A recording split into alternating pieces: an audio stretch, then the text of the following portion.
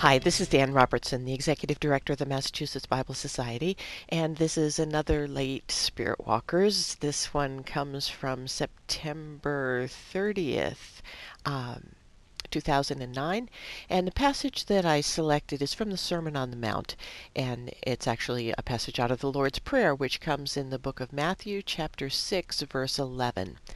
Give us this day our daily bread. Out on the road the other day, I passed a truck for a local candy company. Written across the back was "Urgent Candy Delivery." I laughed at that, and then began to think about it.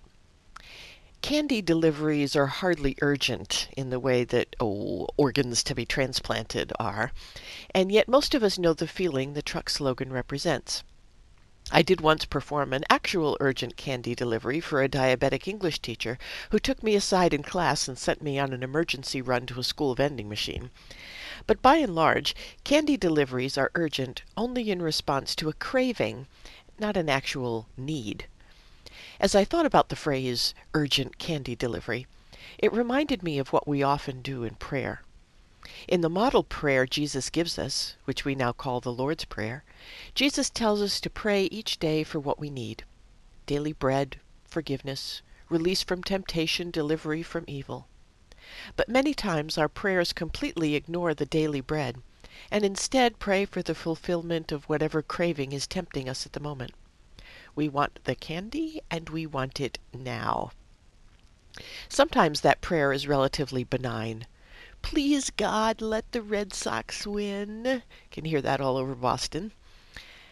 Make her notice me, make him notice me. Don't let it rain on Monday's barbecue. Or my father's personal favorite, find me a parking space.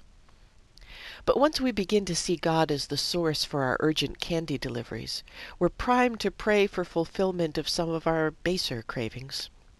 We pray not only that we will pass the test, but that others we dislike will fail.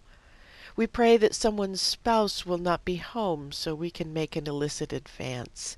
We pray that public figures we disagree with or personal acquaintances that make our lives difficult will die.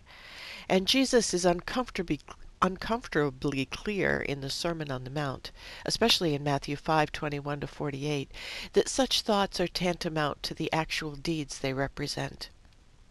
Perhaps the most dangerous thing of all in an urgent candy prayer, however, is the way that it changes our perception of God from the Lord who supplies our daily bread and delivers us from evil, to the slave who does our bidding and carries out our basest desires. Praying an urgent candy prayer is dangerous to body and soul. But there is another way to handle those thoughts in prayer.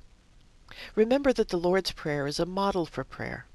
Jesus didn't say, use these words and only these words when you pray. In Matthew 6:9, Jesus says, this is how you should pray. It's an example of the elements in a respectful and effective prayer. Praise and acknowledgement of God. A wish on the front end that it be God's will and God's kingdom that's effective on earth. Petition for what we need in the moment. Daily bread, not daily candy. Forgiveness, which is tied to our willingness to forgive others. Avoidance of temptation, delivery from evil. And then closing with a final acknowledgement of God's authority.